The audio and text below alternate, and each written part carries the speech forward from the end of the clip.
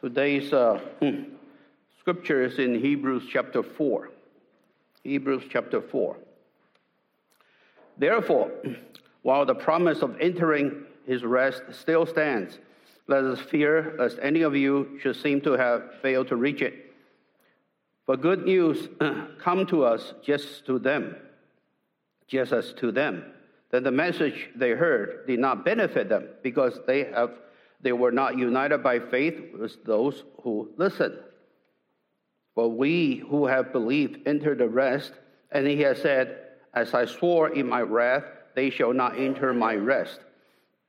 Although his works were finished from the foundation of the world, for he has somewhere spoken of the seventh day in this way, and God rested on the seventh day from all his works.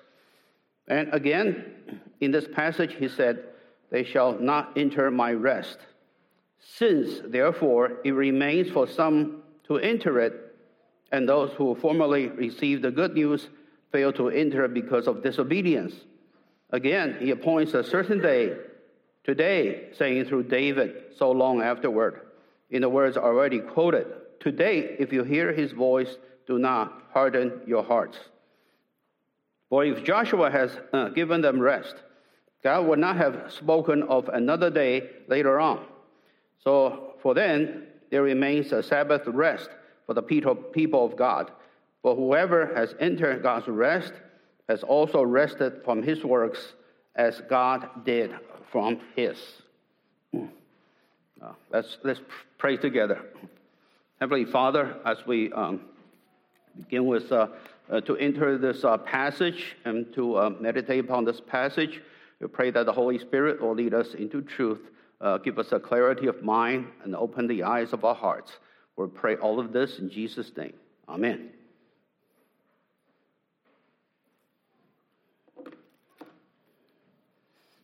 Now, if you have been a Christian for a while, you must have met some new Christians or probably some non-Christians. They might say something like this: clearly the Sabbath is on Saturday, which is the last day of the week. Then why do we Christians worship God on Sunday? I don't know, people ask you that kind of question. People ask me that kind of question all the time. Every single year, I have some people that would ask me that kind of question. So when you're faced with that kind of question, how would you answer it? How could you give a defense for the fact that we worship on Sundays and not on Saturday? Now, in the Bible, we see that both God's people, Israel, in the Old Testament, and the church in the New Testament kept the Sabbath. In the Old Testament, God's people kept the Sabbath on Saturday. But in the New Testament, the Sabbath we keep is on Sunday. And by the end of the apostolic era, by the time you get to Revelation, chapter 1, verse 10, John, the Apostle John, used the term the Lord's Day to describe the New Testament Sabbath day. So did the New Testament church arbitrarily move the Sabbath from Saturday to Sunday? Was there a good theological reason for it? Why did the apostle use the Lord's Day to describe Sunday? And what does this have to do with Jesus' claim that the Son of Man is the Lord of Sabbath? What did Jesus mean by the Son of Man is the Lord of Sabbath? All these are very reasonable questions. So to understand this and to answer the question, why do we worship on Sunday instead of Saturday, we have to go back to the original commandment concerning the Sabbath, which is in Exodus chapter 20. Now in Exodus chapter 20, verse 8, we read, remember the Sabbath day to keep it holy. 6 days you shall labor and do all your work. But on the seventh day is a Sabbath to the Lord your God. On it you shall not do any work, you or your son or your daughter, your male servant or your female servant or your livestock or sojourner who is within your gates. For in 6 days the Lord made heaven and the earth, the sea, and all that is in them, and rested on the seventh day. Therefore the Lord blessed the Sabbath day and made it holy. Now, you should notice that in this Exodus 20, the principle of Sabbath rest is based on what God did at creation. The principle of Sabbath rest is based on what God did at creation. Verse 11 says, "For in 6 days the Lord made the heaven and the earth, the sea, and all that in them, and rested on the seventh day." So creation from Sunday, which is the first day of the week, to Friday. And then God finished his creative work, and he rested on Saturday, which is the last day of the week. So the Israelites naturally kept the Sabbath on Saturday. It makes perfect sense, perfectly logical. Then why did the early church keep the Sabbath on Sunday? I'm sure people have asked you that kind of question. So how would you go about answering that? Well, the answer to that is that we have to note in the Exodus 20, the original commandment concerning the Sabbath, God only commanded his people to work for 6 days and rest on the seventh day. God did not say which day of the week is the seventh day. Only that we are supposed to work for 6 days, then rest on the Sabbath day. Now, why did the early Christians move the Sabbath to Sunday then? Well, they did it for a perfectly good theological reason. There's a reason for it. And the reason is in Hebrews chapter 4, which we have just read. Now, and in Hebrews chapter 4, verse 8, we read, "For if Joshua had given them rest, God would not have spoken of another day later on. So then, there remains a Sabbath rest for the people of God. For whoever has entered God's rest has also rested from his works as God did from his." So the question is, the Old Testament saints already have the Sabbath day after Moses gave them the commandments. But the writer of Hebrews says, no. Besides that day, there's another day. There's another day that's a Sabbath day. So verse 9 says, "So then there remains a Sabbath rest for the people of God. For whoever has entered God's rest has also rested from his works as God did from his." So verse 9 says there's another day, another Sabbath rest for the people of God. So what the writer of Hebrews is telling his audience, readers, that God has set another day besides Saturday as the Sabbath day, and God promised that they will enter that rest that God has promised. So, now, why is it that God has promised them rest? Well, the God has promised this rest in this new Sabbath day because God's people didn't get the rest that God intended for them. God's people in the Old Testament didn't get the rest that God has promised for them. And this is this new Sabbath day that will finally get the rest that God has prepared for them. Now, what kind of rest that God has prepared for them? Verse 10 gives us the clue. Verse 10 says, "For whoever has entered God's rest has also rested from his work as God did from his." So the question is, have you and I rested from our work as God did from his? Did God finish his creation days, creative work for 6 days, rested on the seventh, and then go back and start doing the creation work again? No, okay? So, you see, we did not rest from our works as God did from his. See, the rest that God wanted his people to have is not a temporary break from work.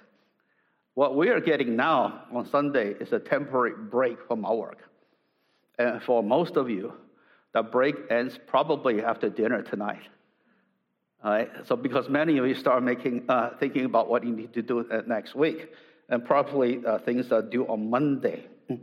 And for those of us who are compulsive organizers, probably on Sunday night you start making a list of the things that you need to do on the coming week. So we're getting a break right now. We did not rest like God, who rested after his creative work.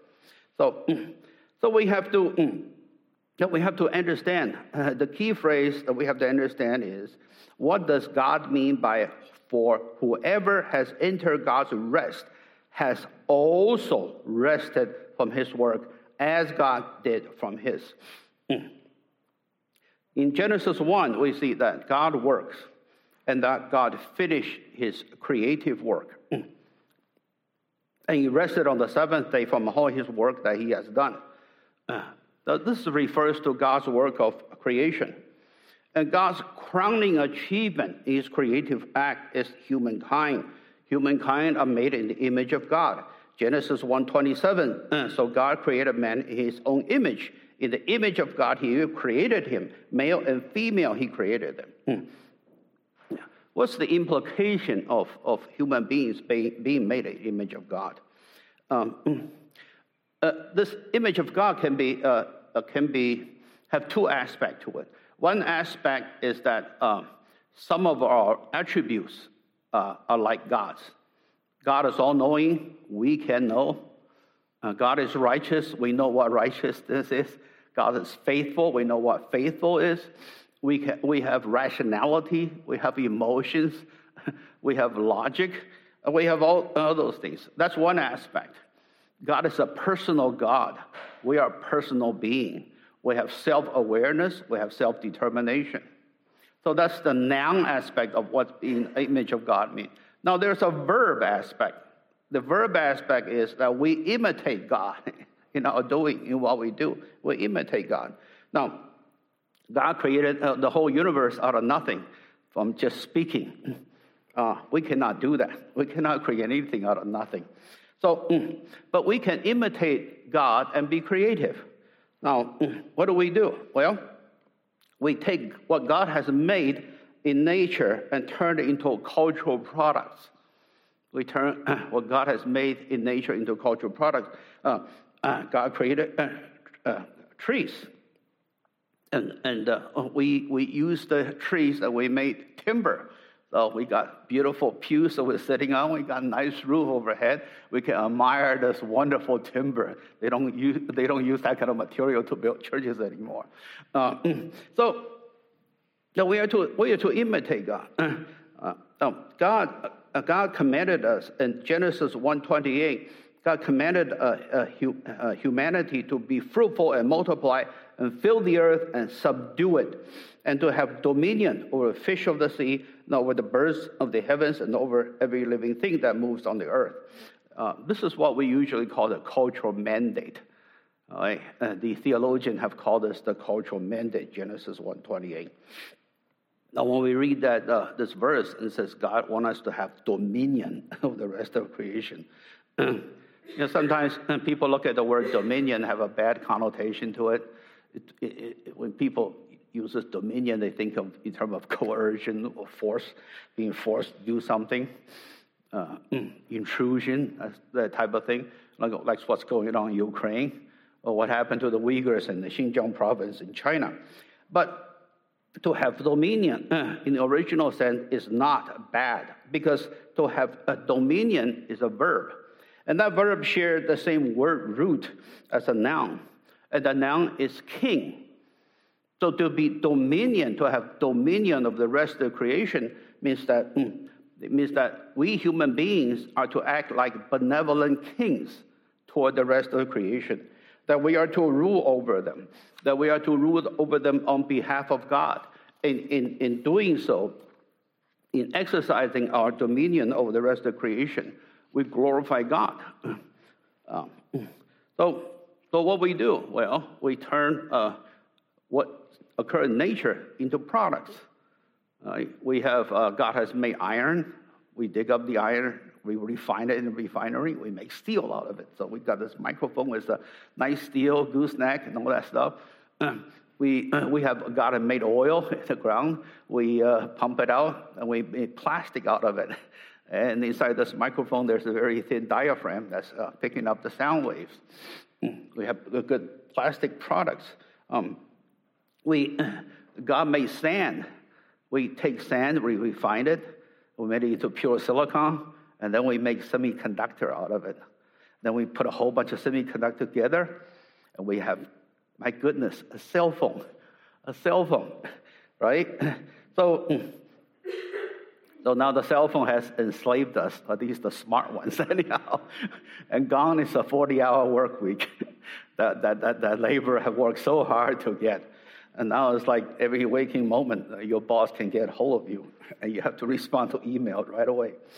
So this is what we do. We take nature and we make it into cultural products. We make it into to gizmos, gadgets, etc. And we are supposed to do this to the whole entire creation. Now you see, in the Bible, we see that the history of humankind started with two people in the Garden of Eden. We have Adam and we have Eve. What happens to humanity at the end of time? Well, in the Revelation, in the end of Revelation, we see that God's people live in the city. It's called the New Jerusalem. So human beings, we're supposed to take in nature, make cultural products. We're supposed to end up in the civilization. We live in a civil society. Eventually, we all live in the city. So salvation does not mean that God is going to take us back into the Garden of Eden. No, Garden of Eden is what we started out with, okay? And the city is where we ended up with. And the city, of course, complete with all the technology that makes the city work. So by the end of human history, we would have completed the cultural mandate, and we're supposed to enter into rest because humanity's work is done. We are done, just like God has done his work, and enter into rest. So this is how we're supposed to imitate God in our doing. And God's people finally will also one day rest from their works as God did from his. So in the Bible, we see this pattern. We see that God work, God finish his work, and God rest. So we human beings who are made in the image of God, we're supposed to work the cultural mandate. We're supposed to finish the work, finish the cultural mandate. We're supposed to enter into rest. Now, if Adam and Eve didn't sin, this is how the human history would have worked out. As we know, a bad thing, terrible thing happened in the Garden of Eden, and Adam and Eve have sinned. So the consequence of Adam's sins is that the sin has corrupted our hearts. So instead of living for God and fulfilling the cultural mandate in response to God's calling, we become self-centered. We no longer are God-centered, but we become self-centered. We live for ourselves. Instead of ruling over the rest of creation on behalf of God as a benevolent king, we end up pillaging the nature. We end up with toxic landfills and pollution and plastic in the ocean and all those problems that humanity have created. So outwardly, humanity, the fallen humanity, are still fulfilling the cultural mandate because newer and newer stuff are still coming out. We have newer gadgets, better Wi-Fi modems, routers, and so on and so forth. And some people would even say that they are advancing technology at a frightening pace. But although we are doing these things that fulfilling the cultural mandate, we are not doing it for the glory of God and in obedience to God. So our work of turning God's nature into culture is supposed to be an enjoyable one. Our work is supposed to be enjoyable one. But because of Adam's sin, our work has become a burden. And after Adam's sin, God pronounced his sentence. In Genesis 3:17, God said to Adam, he says, because you have listened to the voice of your wife and have eaten of the tree which I commanded you, you should not eat of it. Cursed is the ground because of you. In pain you shall eat of it all the days of your life. Thorns and thistles it shall bring forth to you, and you shall eat the plants of the field. by the sweat of your face you shall eat bread until you return to the ground. For out of you you were taken, for you are dust, and to dust you shall return. Now, why did God put this curse? Because God is here in creation, humanity is here, and the rest of creation here.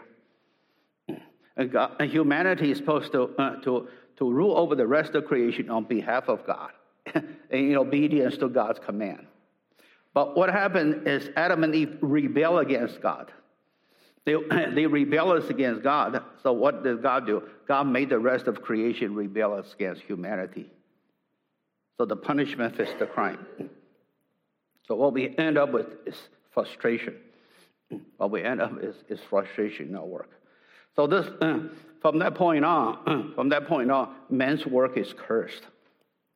Although the fallen humanity was still fulfilling the cultural mandate, but our work has become a burden. God says, by the sweat of your face you shall eat bread until you return to the ground. So our labor is all life long. And then the whole our entire work life is full of toils and trouble. In Psalm 90, this is what Moses said of life in Psalm 90, that our life is full of toil and trouble. So humanity failed because Adam sinned. But God doesn't fail. God will never fail. So the cultural mandate that God has given to humanity will be completed. It will be completed. How? Well, Jesus came. Jesus lived a sinless life for us, for God's people, and died for us on the cross. Then the Holy Spirit applied the finished work of Christ in God's people. And this started with our regeneration, when the Holy Spirit regenerates and put God's life in us. By putting God's life in us through the indwelling of the Holy Spirit, God transforms our heart. God changes our heart and gives us a new heart. In Ezekiel 36, verses 26 to 27, God says, and I will give you a new heart, and a new spirit I will put within you. I will remove the heart of stone from your flesh and give you a heart of flesh. And I will put my spirit within you and cause you to walk in my statutes and be careful to obey my rules. So as a result of the regeneration of our corrupted heart, that we who have been born through the Holy Spirit, we have been born of God, we can start to learn and to start to living a God-centered life. And Paul says it is no longer I who live, but Christ who lives in me. So that's why this morning you're sitting here, you're worshiping God as He has commanded us, and not out there doing shopping or something like that. So now when we do our work, when you and I do our work, whether this work is cleaning the church building today before you go home, or you mow the lawn, or you do the dishes, or you change the diapers, or you're dealing with reply the emails that in your computer. When we do this work, we're fulfilling the cultural mandate. We're fulfilling the cultural mandate, whether the work is done in your yard, your home, or your workplace. And one day, as we see in the Bible, the cultural mandate will be completed. And we who are in Christ will be in the New Jerusalem. Now we will finish the work that God has tasked humanity in Genesis 1:28, the cultural mandate. And then we will enter into the true rest that God has intended for us. This is what Hebrews chapter 4, verse 10 says, for whoever has entered God's rest has also rested from his works, as God did from his. As God did from his. So, now you understand why Jesus proclaimed the Son of Man is the Lord of Sabbath. Why is that? Because Christ is the one who purchased our eternal rest with his blood. Colossians 1:19 to 20 says this, for in him all the fullness of God was pleased to dwell, and through him to reconcile to himself all things, whether on earth or in heaven, making peace by the blood of his cross. Now, verse 20 is particularly important. Why is that? Because God did not just make peace with his people. Through Christ, God made peace with the entire creation. God made peace to the entire creation through Christ. So verse 20, I'm going to read it again. And through him to reconcile to himself all things, whether on earth or in heaven, making peace by the blood of his cross. The day that God's people are assured of this Sabbath rest that God has promised is the day that Christ resurrected from the dead. And that is on the first of 7, the first day of the week, which is on Sunday.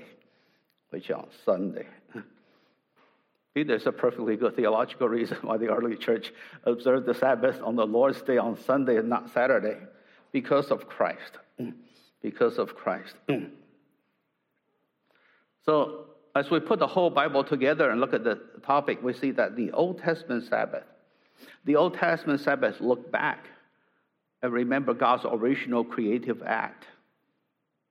But the New Testament Sabbath look toward the future, toward the final rest that God's people are going to have.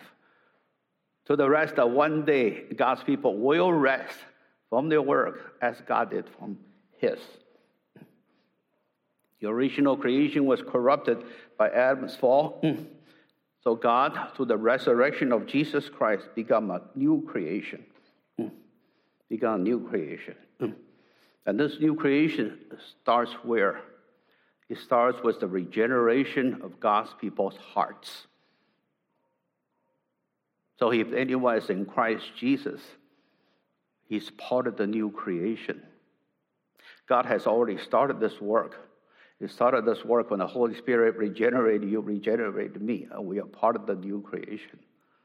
What God has started, one day he will complete. Our heart will be totally transformed. We will struggle with sin no more. We will rest from our work. We'll inherit the new heaven and new earth. And every single day is going to be a weekend. There's no more Monday. There's no more going back to the office and we have 200 emails waiting for you to answer, and so on and so forth. So we have to understand that the Sabbath rest we're keeping now on this side of eternity, it's a type. It's a type.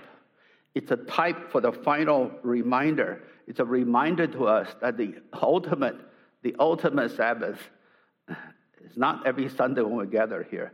The ultimate Sabbath is all of us resting in the new heaven and new earth. So now you can understand why in the Old Testament God made Sabbath a sign for his people. It's a permanent sign between God and his people. And keeping the Sabbath now points to and reminds us that one day, we will not just get a break on Sunday. One day we will finish the work that God has tasked humanity, and we will get the eternal rest that Christ has purchased for us. So keeping the Sabbath on Sundays reminds us of God's two great works, the work of creation and the work of redemption. And you can look at redemption as recreation. So keeping the Sabbath reminds us that God, it is God who created us. God owns us because he created us. And God, the benevolent God, has given us rules for us to live a blessed life. Now, if a non-Christian asks you, why can't you join them in their activity on Sunday? And you can tell them because Jesus is your Lord, and he commanded you to keep the Sabbath. And one day, you will enter true rest, eternal rest, true rest that God has promised you through Lord Jesus Christ, that your Lord has purchased for you. See, this is a good way to start evangelism and tell about the gospel. Sabbath rest, eternal rest, is one aspect of the gospel of Jesus Christ. Sabbath rest, keeping the Sabbath now, it's a weekly reminder that the true rest that God has promised God's people has yet to come. But now, even keeping the Sabbath rest has spiritual benefit for God's people. We come to church to worship God. It's not because God would be lonely if we didn't sing to him together. Probably many of us sing off key. I know our pianists can understand those notes, but I cannot. I flunk music. I cannot read those notes. But it's a weekly reminder. We have spiritual benefit. We come to Christ and God reminds us of the eternal rest. We come to church and we hear the gospel and we are assured that Christ has completed all the work that's necessary and purchased for us this eternal rest. And physically, keeping the Sabbath is also God's blessing for us physically. See, God designed us to work for 6 days and to rest for 1 day. Jesus says the Sabbath was made for men, not meant for Sabbath. The Sabbath was made for men and men not made for Sabbath. The benevolent God gave this command for our benefit. God himself set an example for us. Do you really think God needed 6 days to do creative work? Could he do it in 6 seconds? 6 picoseconds? God can do it instantly, create the whole creation. Okay, and did God really need the rest on the 7th day? I mow the lawn, and after mowing the front lawn, I got to take a rest before I mow the backyard. I'm just getting old. And every year, my body reminds me I'm getting older and older. So, God made us to work for 6 days and the rest for 7th day. Now, there's a city in southern China called Shenzhen. There's a lot of factory over there. A lot of the electronics that you and I use, the iPhones, the Foxconn, has got this huge assembly building over there. And if you visit over there and you visit those factory dormitories, by the way, the people that get hired by the company, they work on the assembly line and they go sleep in the dormitory together in the dormitory. They're like college dorm, except they get 4, maybe 6, 8 people to a room. Now, people that have visited, foreigners have visited there and find out there are nets between these buildings. And they ask, what's that for? And those are called suicide nets. They are called suicide nets because the factory worked the labor so hard that these people are just like modern-day slaves for the new pharaoh, the electronic pharaoh, that they work day after day after day. And many of them just commit suicide by jumping off the building. That's why they have these suicide nets between these buildings. This kind of work is not good for us. It's not good for us. So, Jesus says the Sabbath was made for men, not meant for Sabbath. The Sabbath was made for you and my benefit. It's for our blessing. Now you have to understand how good news this is to the original reader of the Pentateuch, of Moses' books. Because what were they doing? What were the original reader were doing? Well, they just got out of Egypt. What were they doing in Egypt? Did they have labor unions, negotiated with the Pharaoh over their wages? And how many days of vacation a year did they get? No, they were slaves. These people were slaves. And they weren't sitting in front of a computer typing keyboard all day in an air-conditioned office. They were working in the Egyptian sun. It's very hot, and they were doing very hard labor. Probably many of them are moving stones. They didn't have their free time. Their time is owned by their master. Aside from the time they get to sleep, they have to work. They don't have time off. They don't have labor union. They don't have OSHA laws, et cetera, et cetera, et cetera. Well, God delivered them. God delivered them. Now, God only not delivered him, brought him to Sinai, and God says, you worship the Lord, and God will give you 7.5 weeks of paid vacation a year. Now, how many of you have 7.5 weeks of paid vacation a year? Probably none, right? You start a new job, probably you get maybe, 10 days?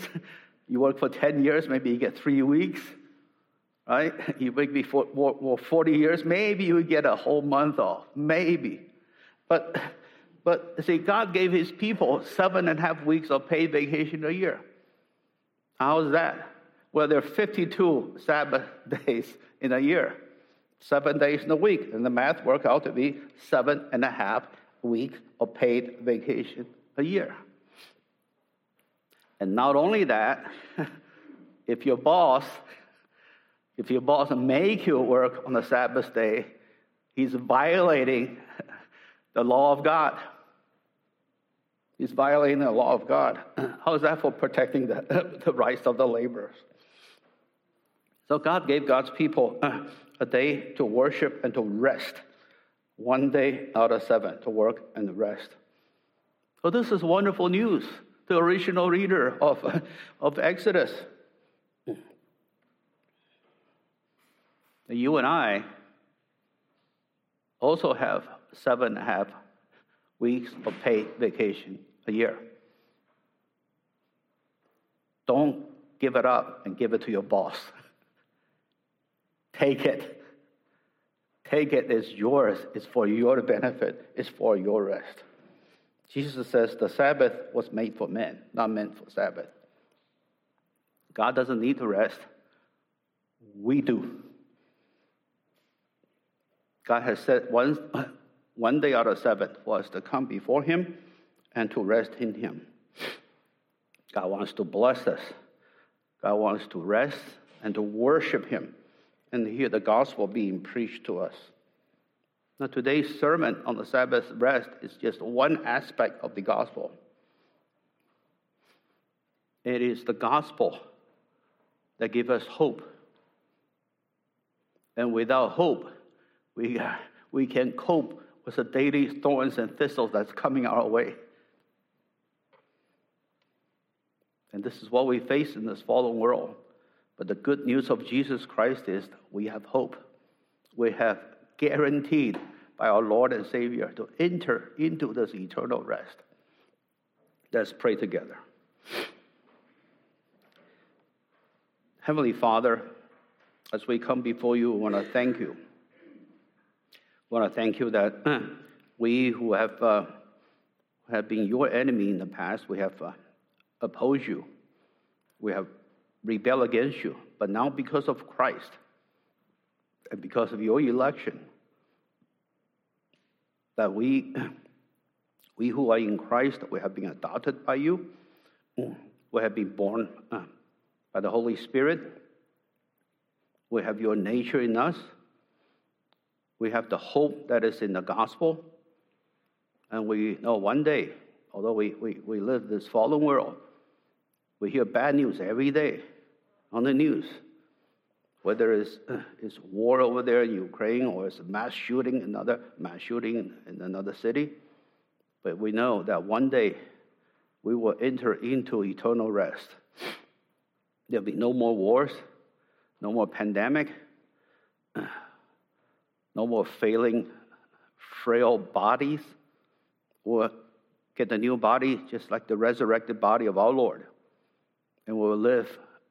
You will live with us forever and ever. We thank you. We pray in Jesus' name. Amen.